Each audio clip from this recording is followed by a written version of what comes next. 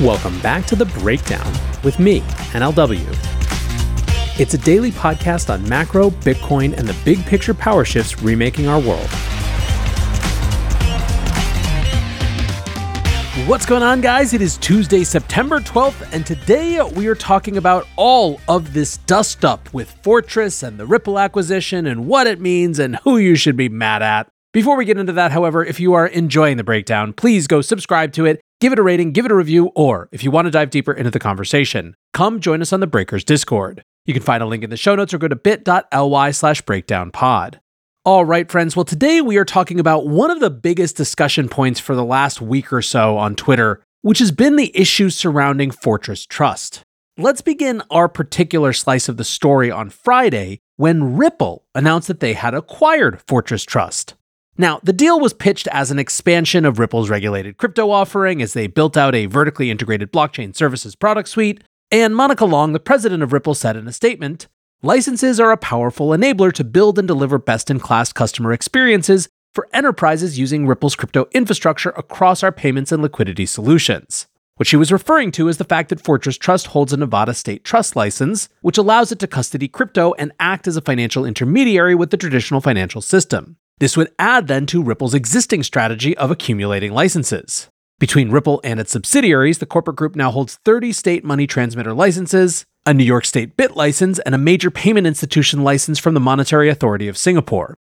So commentary over the weekend on this fell into two camps. On the one hand, this could have simply been Ripple buying a company to add a custody service to its one-stop shop approach to crypto. On the other hand, many viewed this as a quiet bailout of Fortress. And indeed, the Friday acquisition announcement was slightly strange in tone.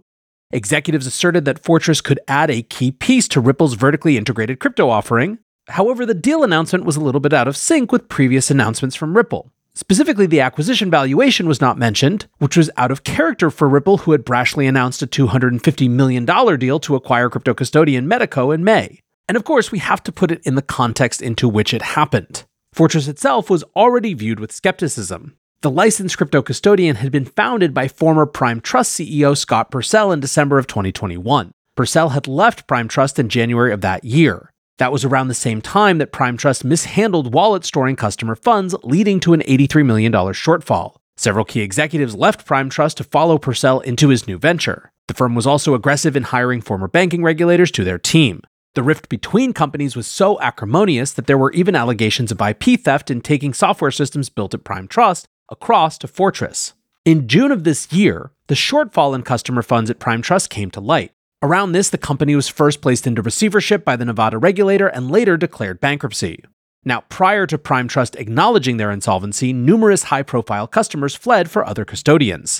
It was already widely suspected that Prime Trust was insolvent at the time. The most impactful departure from Prime Trust was Swan Bitcoin. In June, Swan announced that they would be transferring all customer funds held in custody to Fortress. The transfer took over a week and involved a shutdown of automated transactions with Swan. To many, it felt like an emergency operation more than a normal business decision, although throughout the process, Swan executives assured customers that funds were safe. So this is where we were over the weekend. Lots of speculation, lots of questions around Fortress, lots of questions around Ripple, and on Monday, new information came to light around the circumstances surrounding the Fortress acquisition. The day before the acquisition, my birthday, September 7th, Fortress had posted a disclosure about a security incident which they tried to make seem relatively innocuous. On that day, they tweeted, "Last week, 4 Fortress customers were impacted by a third-party vendor whose cloud tools were compromised. Thankfully, there is no breach within Fortress technology or systems, impacted accounts were fully restored, and most importantly, of course, there is no loss of funds. We immediately terminated the vendor integration, and out of an abundance of caution, paused all accounts to assess and ensure system-wide security. We are taking all necessary measures to make sure the vendor is held accountable. Although this has been resolved, transparency and security are of the utmost importance to us and our customers. We also have some big company news we are excited to share later this week." Now, Ryan Weeks, a reporter at The Block, received a tip that the incident had been far more impactful than it was made out to be. Indeed, he was told that 450 Bitcoin worth around $11.3 million had been stolen from Fortress Trust, although that specific amount has been unable to be verified. What has been verified is that the Ripple deal was much more of a bailout of Fortress than it initially seemed. A Ripple spokesperson said, quote, "Conversations accelerated last week following the security incident via a third-party analytics vendor. But this opportunity makes sense for Ripple in the long term. Luckily, Ripple was in a position to act quickly to step in and make customers whole, and there have been no breaches to Fortress technology or systems. Fortress notified customers immediately of the incident when it happened, as they mentioned in their tweets. Now, for those of you eagle-eyed observers out there, or I guess eagle-eared as the case may be, owl-eared, whatever, you'll notice that Fortress's Thursday statement said, quote, impacted accounts were fully restored, and quote, there is no loss of funds. This is technically consistent with Ripple swooping in to make customers whole, but also somewhat misleading if, in fact, Ripple had had to bail Fortress out to make those customers whole. But also somewhat misleading if Ripple indeed had to come in to make sure that those customers didn't actually lose their funds. Now, what was also made clear on Monday is that the Ripple deal is still pending regulatory and due diligence approvals. Given that we already saw the BitGo acquisition of Prime Trust fall apart during the due diligence process earlier this year, there is certainly no guarantee that it actually goes through. Now, of course, as you've already heard, there are numerous other companies tangled up in this mess. Swan Bitcoin is, of course, one of Fortress's most well-known customers. They have been in an absolute narrative battle and have claimed throughout that they were completely unaffected by the issue and that client funds remain safe. The other companies impacted are the custodian services subcontracted by Fortress. Their role in the industry is mainly as the holder of a relevant trust license rather than as a tech provider. We know, for example, that hot wallet services are provided by Fireblocks, while cold storage is provided by BitGo. And indeed, with the behind-the-scenes detail now made public, BitGo CEO Mike Belshi wrote a Twitter thread outlining his disappointment with how the entire debacle was handled. On Monday, Mike wrote, I can't express enough how upsetting this Fortress Trust episode is to me. I really don't want to talk about it at all because it actually has nothing to do with BitGo. But because Fortress was not forthcoming about what actually did happen, we are now indirectly affected. Fortress's clients are wondering what happened, if they are still at risk, and whether BitGo was somehow involved. Spoiler alert, we were not. When Fortress lost funds, they chose to omit facts about what happened, downplay the event, and conclude, quote, most importantly, no funds were lost. Obviously, we now know this was not true. I guess what they meant to say is, we believe we fixed the problem and we have taken steps to make sure clients are made whole. But those two statements are not even close to being the same. Ripple has done the right thing and disclosed that a breach did occur. But Fortress still has not made a real statement about what actually happened. So, summarizing what is publicly known along with what we know from BitGo, 1. Fortress suffered a breach through some third-party integration, not BitGo. 2. Via Fortress's platform and some third-party integration, the attacker was able to drain funds from Fortress's hot wallet system. 3. Fortress used Fireblocks for its hot wallet system. 4. Fortress noticed the failure and says they have fixed the problem with the third party. 5. Although Fortress did use BitGo to custody some of its Bitcoin and digital assets, BitGo was not affected. None of the Fortress assets held at BitGo were at risk from this third-party integration or taken. After the breach, Fortress reached out to BitGo. BitGo strongly advised Fortress to disclose what happened immediately. Fortress did not do that. Eventually, Fortress decided to sell to Ripple. This is a great outcome because Ripple was able to make all clients whole and will hopefully help Fortress with resources to correct the security weaknesses which led to this event. Ripple is a good actor here and should be applauded. The real victims here are Fortress's clients, who deserve enough respect to get the whole truth. They are not to be blamed. The whole situation is exactly why we need decentralization.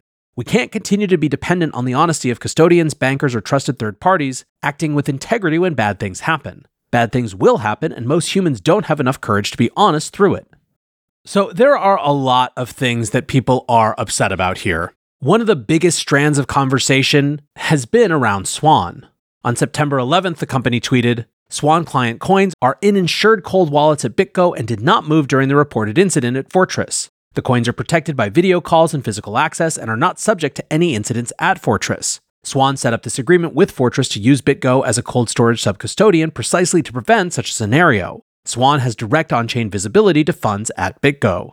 When someone asked what kind of insurance Swan was referring to, Corey Clipston, the CEO, said, it's $250 million per wallet, with no wallet holding more than $250 million, provided by Lloyd's of London. It's the best setup we've seen. As always, take self-custody if you're willing and able. Now, responding to the critique in general of Swan being associated with these companies, which now have a less than stellar record handling customer assets and are now owned by a company that is anathema to many Bitcoiners, Corey wrote, separation of brokerage and custody is the model for traditional assets for good reason, and there's a good probability it becomes law for digital assets in the US. I am not a fan of the trust me bro model of brokerage and custody under the same roof, like Mt. Gox and FTX. The goal is to have no single company able to unilaterally move user funds. We very intentionally set up Fortress and BitGo with that model. Now, I understand the narrative frustration here, but at the end of the day, the reason that Swan had to work with these companies is that there just wasn't anyone else. This is why, as much as some Bitcoiners are worried about the entrance of traditional financial actors into the space, many others view it as necessary to just have more market options for crypto-native brokerage companies like Swan to actually work with. Anyways, the whole thing is a mess, reflective of how bad the infrastructure is for crypto and Bitcoin right now in the US, and a reminder of just how challenging digital assets are, even for companies that have big history in the space. Now, the one other big story from yesterday that I want to cover was the FTX creditor update. The FTX bankruptcy team reports that they have marshaled around $7 billion in assets. Using updated valuations from the end of August, the estate holds $3.4 billion in major crypto tokens. This includes $560 million in Bitcoin, $192 million in ETH, and $1.1 billion in Solana. Now, of that, it appears that only $137 million worth of Solana is listed as vesting, meaning a much larger portion of the tokens may be eligible for sale than previously thought. The non-crypto assets include 38 properties in the Bahamas worth around $200 million, as well as $529 million worth of securities primarily made up of Grayscale Bitcoin Trust shares, $2.6 billion in cash, and $4.5 billion in venture investments, although no current valuation of those investments was provided. The firm's liabilities show $65 billion in non-customer claims. Now, that figure is massively inflated by a $43.5 billion claim from the IRS, which is presumed to be subordinated to customer claims. The IRS generally submits the largest possible tax claim during bankruptcy proceedings, but often negotiates down significantly or defers entirely to a creditor distribution. Of the remaining liabilities, a $9.2 billion claim from FTX Digital Markets is assumed to be invalid or redundant, which leaves $4.1 billion claimed by Genesis and $2 billion claimed by Celsius as the major non-customer claims to deal with. So far, a little over 36,000 customers have filed claims totaling $16 billion. Of the claims that have been scheduled so far, around 10% of customers have agreed to their scheduled claims, while 18% have disputed their claims and 72% have yet to respond with either an agreement or a dispute. Now, easily the most discussed part of the news dealt with the firm's clawback strategy. Transactions done within a 90-day window of the bankruptcy filing can be eligible for a clawback, but in practice, not all claims are pursued. The estate has successfully pursued $588 million in claims so far, and they identify an additional $16.6 billion in clawbacks that could be pursued. The estate is currently considering how to deal with customer clawbacks where users withdrew from the exchange close to the bankruptcy being filed. Several options being looked at included the full 90-day window for clawbacks, as well as a shorter 15-day window which captures the major public news surrounding the FTX collapse. Travis Kling tweeted about this saying, "Since the beginning of the FTX bankruptcy, folks have assumed normal course of business defense would protect customers. Per this report, it looks like normal course will not be defensible in the 15-day period before the petition date. We see that FTX experienced $11.2 billion of withdrawals in the 15-day window. If this ends up actually happening, the estate may be suing 1,000 or more customers. Per the slides, 2,451 accounts withdrew greater than $500,000 in the 15-day window. This brings up a big question of executability. How feasible is it for the estate to go sue people in every corner of Earth? This is a really surprising turn in this deal. Everyone was thinking this outcome was quite unlikely the entire time. If the estate ends up doing what it looks like they want to, it will change the nature of this bankruptcy process. We'll learn more at the 9/13 hearing.